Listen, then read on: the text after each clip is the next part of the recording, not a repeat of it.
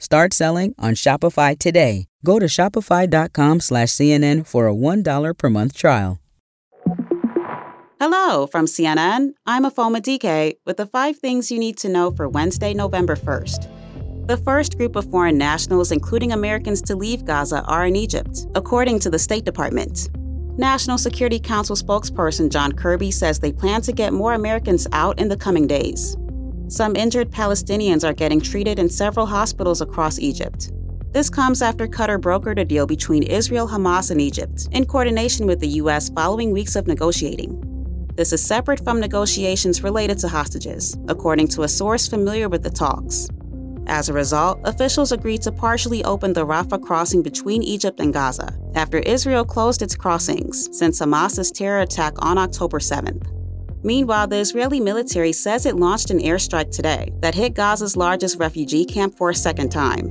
They say Tuesday's strike targeted a top Hamas commander, which the militant group strongly denies.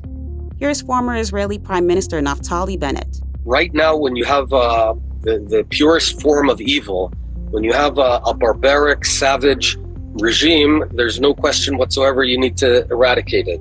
Separately, Jordan has recalled its ambassador to Israel over the war.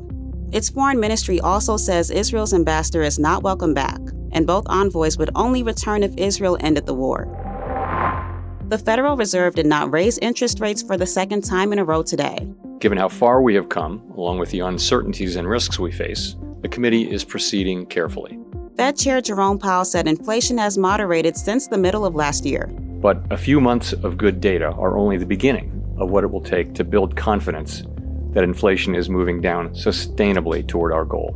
The process of getting inflation sustainably down to 2% has a long way to go. Powell also noted the third quarter's strong economic growth and said the Fed didn't expect a recession on the horizon, but suggested there wouldn't be any rate cuts in the near future. Today, Donald Trump's eldest son took the stand in the civil fraud trial against the former president, his family, and his business. The New York Attorney General's office is accusing them of inflating Trump's net worth to get more favorable loans and insurance terms. CNN's Bryn Gingras is outside the courtroom with more about Trump Jr.'s testimony. One of the questions that was asked was basically what's his knowledge of generally accepted accounting principles.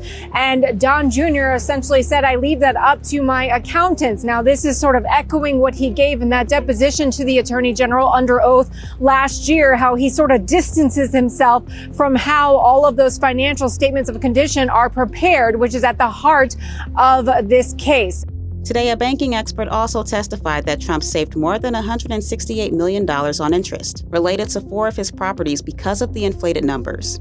Trump denies wrongdoing in the case. The Cornell University student accused of threatening to harm and kill members of his college's Jewish community in online posts appeared in federal court today and was ordered to remain behind bars for now. Prosecutors say authorities arrested 21-year-old Patrick Dye Tuesday and charged him with posting threats to kill or injure another using interstate communications. He did not enter a plea in court. The federal charge carries a sentence of up to 5 years in prison.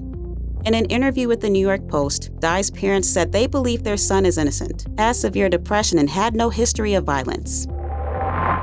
Up next, divisive floor votes expected today will test the new House Speaker.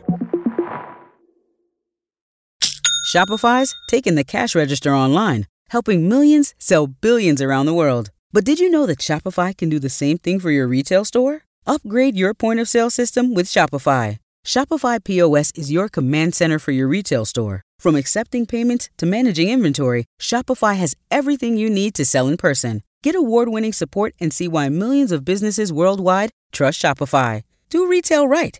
Grab your $1 trial at shopify.com/CNN. Start selling on Shopify today. Go to shopify.com/CNN for a $1 per month trial. Hey, welcome back.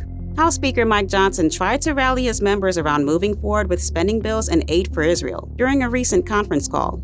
But sources tell CNN some Republicans had other things on their mind. They want to either censure a Democratic congressman for her critical comments on Israel, while some want to expel fellow Republican George Santos. Congresswoman Marjorie Taylor Greene introduced the resolution to censure her Democratic colleague Rashida Tlaib.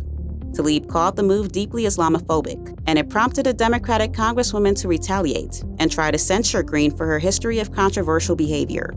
The House is expected to bring the trio of resolutions to the floor today. That's all for now. We'll be back at 10 p.m. Eastern.